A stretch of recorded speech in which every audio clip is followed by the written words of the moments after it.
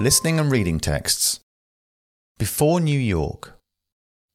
Of all the visitors to New York City in recent years, one of the most surprising was a beaver which showed up one morning in 2007. Nobody knows exactly where the beaver came from, and ecologist Eric Sanderson explains that although beavers used to be common in the area in the 17th century, there haven't been any for more than 200 years. For Sanderson, the beaver's appearance was symbolic. For 10 years, he's been leading a project to visualize what the area used to look like before the city transformed it.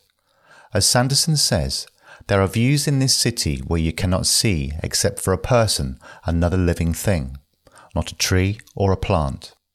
How did a place become like that? In fact, long before the skyscrapers came to dominate the view, this place was a pristine wilderness where animals like beavers, bears and turkeys would roam freely through forests, marshes and grassland. Its ecology was as diverse as Yellowstone or Yosemite today.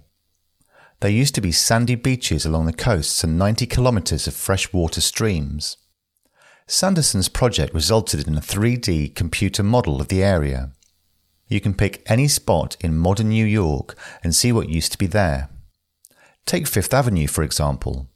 A family called Murray used to have a farm here, and in 1782, during the American War of Independence, the British troops landed near here. Legend has it that Mrs. Murray offered the British officers tea, while George Washington's troops slipped past them down what is now Broadway. I'd like every New Yorker to know that they live in a place with amazing natural potential, even if you have to look a little harder to see it, says Sanderson.